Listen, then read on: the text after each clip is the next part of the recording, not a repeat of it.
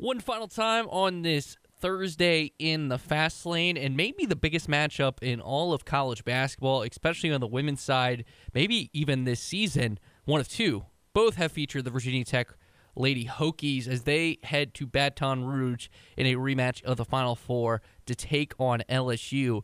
The man that is calling that game for the Virginia Tech Sports Radio Network is Mr. Evan Hughes. He joins us here in the Fast Lane live from Baton Rouge.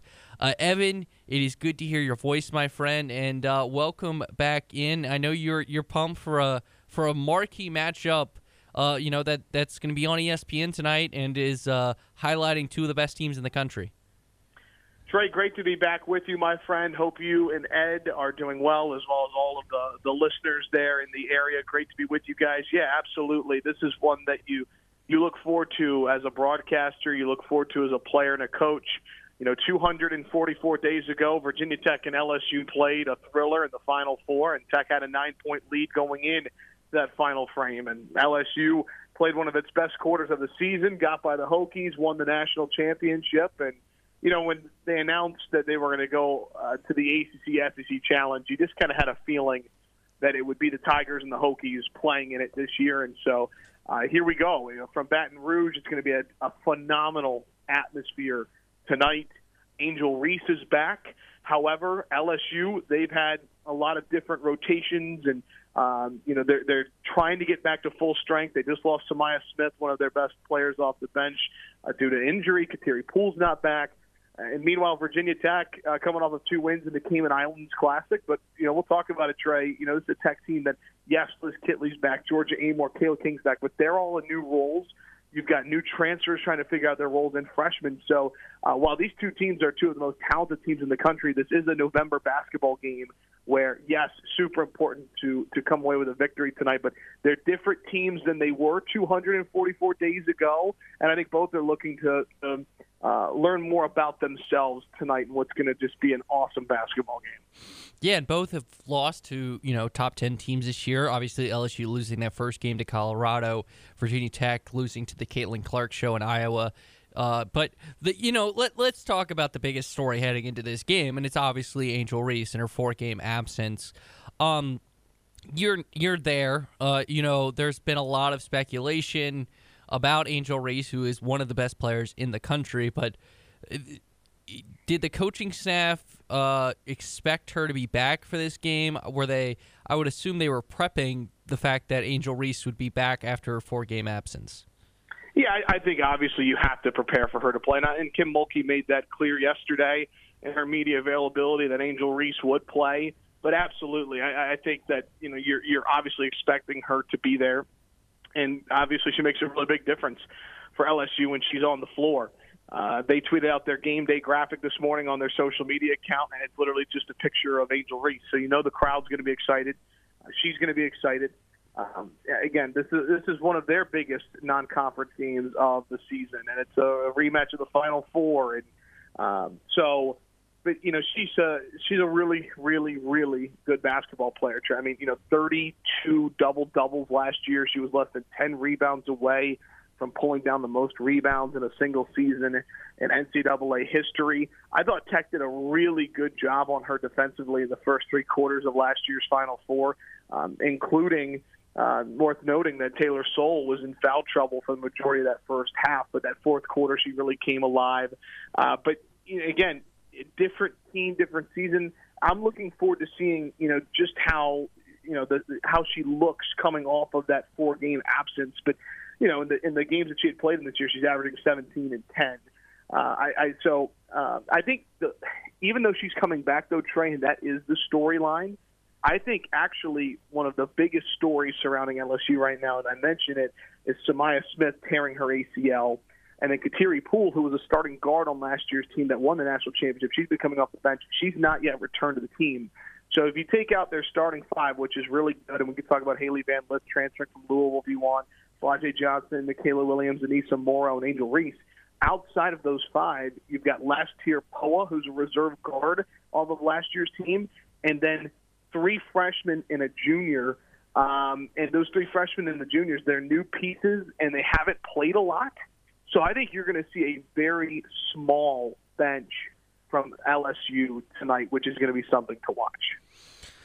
Let's focus on the Hokies before we get to the challenges LSU on the court can provide.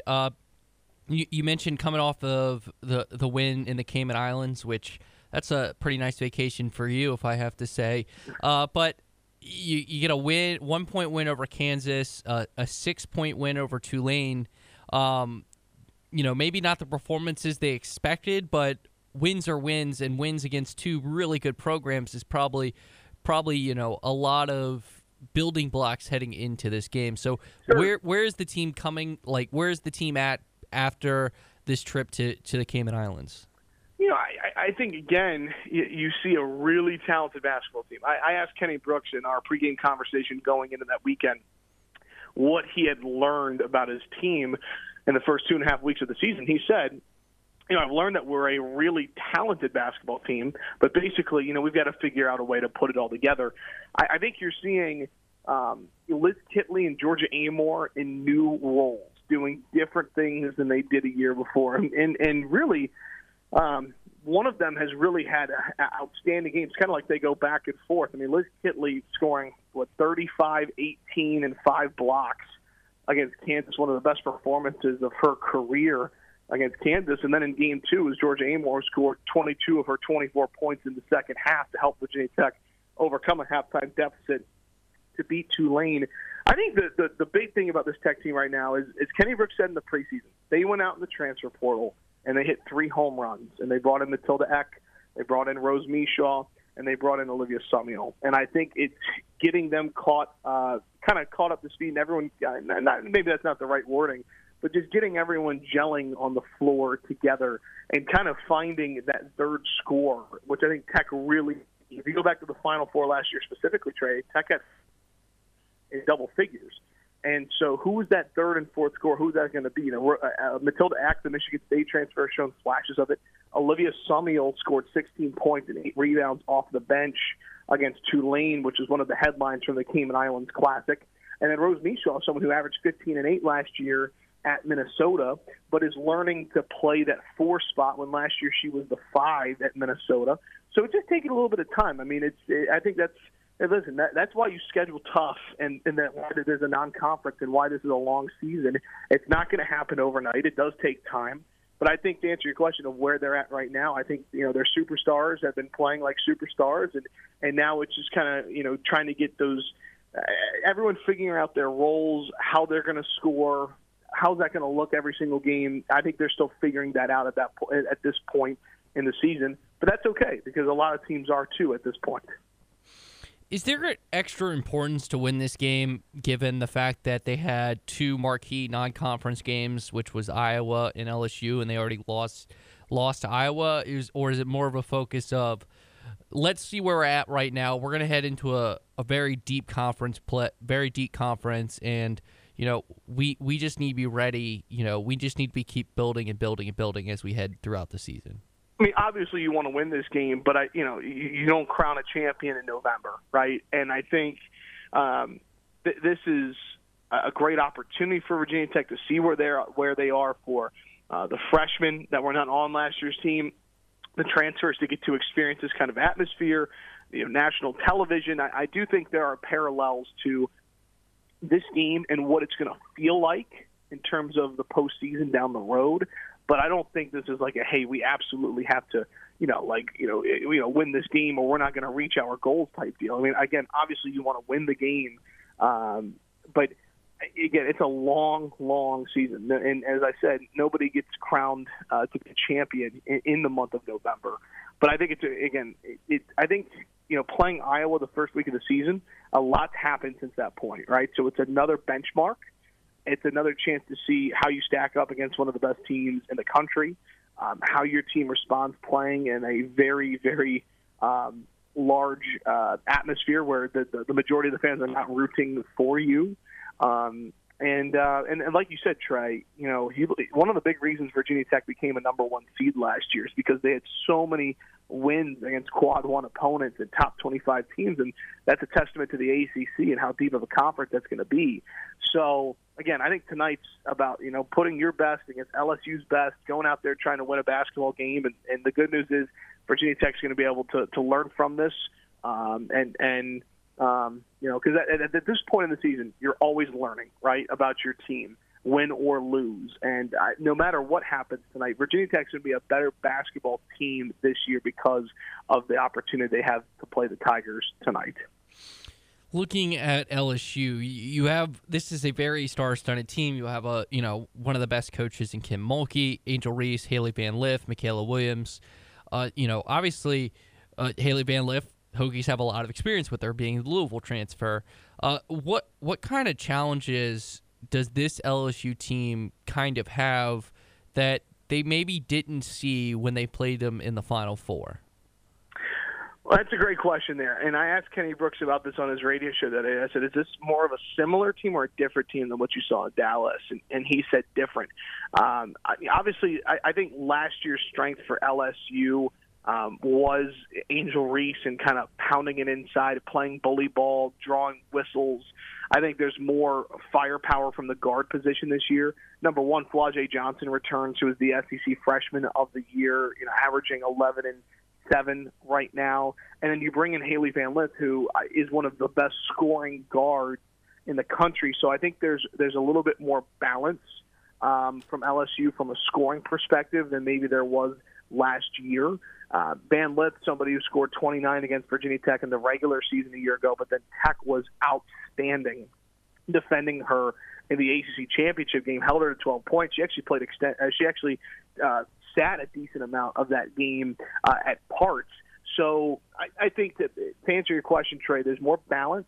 I think one player that Tech fans need to know about is Anissa Morrow. Obviously, they know about Van Lith and Reese, and they'll remember Flau'jae Johnson from last year. They'll get to know Michaela Williams, the freshman guard, who's averaging 17.5. But Anissa Morrow, coming over from DePaul, she had 53 double-doubles in her 66 career games at DePaul, and she's coming off of an outstanding game against Virginia, 37 points, 16 rebounds. She's another scoring threat. And I kind of look at Reese, Van Lith, and Morrow as that the three that can really score it and are high-volume scorers. But, again, going back to what I was saying earlier, Trey, there's not a deep bench here for LSU because of its roster right now, with Poole not returning and Smith being out. So there's a lot of pressure on that starting five to deliver. And if they were to get into foul trouble, that would be a really tough thing for Kim Mulkey's squad to overcome. Looking at the Virginia Tech side, Liz Kitley obviously is Liz Kitley. Georgia Amor feels like she's taken a step up. Where do you want to see that third kind? Does it need to be Kayla King? Does it need to be someone else? Is there kind of that? Who do you expect to be kind of that, third person to emerge in this game? Great question. I think, number one, Tech needs Kayla King, and you look at even as recently as the Tulane game on Saturday, she really came alive in the second half, knocked down a couple of transition threes. There was a stat last year, Trey, and I don't have it in front of me, but I believe Virginia Tech was 12-0 or 13-0 when four players scored 10 points or more, and the only time they lost was to LSU last year. When Kayla King scores in double digits, statistically, really good things happen to Virginia Tech on the floor.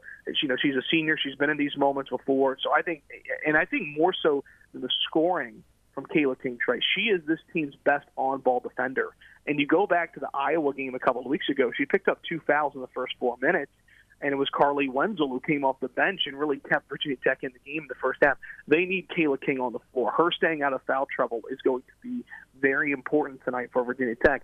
But to go back to your question, who could be that third scorer, I think it's King. And I think the other one, Matilda Eck, somebody who has shown the capabilities to score in double figures, struggled a little bit offensively in the Cayman Islands Classic, but a 39% three-point shooter in her career at Michigan State. She gets open looks, and if, Georgia starts to knock down the three ball at Kayla King, it opens her up. I think she's someone who has the ability to score in double figures. And then we'll see if Olivia Summiel can put back-to-back games together. If she can produce like she did against Tulane with 16 and 8 off the bench, that would be huge. But I'm thinking if, some combination of King, Eck, Summiel, if those three right there can score anywhere from 7 to 14 points each. That's going to be really important for Tech tonight. All right, before I let you go and ask you where fans can listen to you with this game, I need a wellness check on your Jets. Obviously, big day yesterday. Aaron Rodgers back at practice. Are you like praying to Santa Claus that he shows up Christmas Eve, or are you kind of like, let's just wait till next year? My heart says I want him back. My head says this offensive line said like 14 different starters on it this year. I would prefer for him not to get hurt. So I will say that answer there. I actually have not seen a lot of the Jets since the season started here for Virginia Tech, which has been a good thing for me. But I hope he comes back healthy next year, of course. And then, secondly, thanks, Trey. Tip-off is going to get underway at 9 o'clock Eastern. Our pregame coverage begins at 8:40. The best way to listen, no matter where you are around the world, is by downloading the free Hokie Sports app. Virginia Tech, LSU rematch of the Final Four. Hope you can join us tonight on the Virginia Tech Sports Network. Evan, buddy, at Evan K. Hughes on Twitter, X, whatever the crap you want to call it. I give up on trying. Thanks so much, man, for joining me today while I fill in for Ed. Thanks so much for having me. Give my best to Ed. All the best to your listeners as well. And we'll talk to you soon. Thanks, Trey. You're the best, my man. That will do it for today in the Fast Lane. Thanks so much to Evan. Thanks so much to Tom. Thanks so much to Ty for joining me here during the day. We'll have Ed back in the Fast Lane tomorrow. We'll give votes of confidence for Conference Championship Weekend, including Liberty in the Hughes Championship against New Mexico State. Thank you so much for listening to the Fast Lane right here on CBS Sports Radio Lynchburg.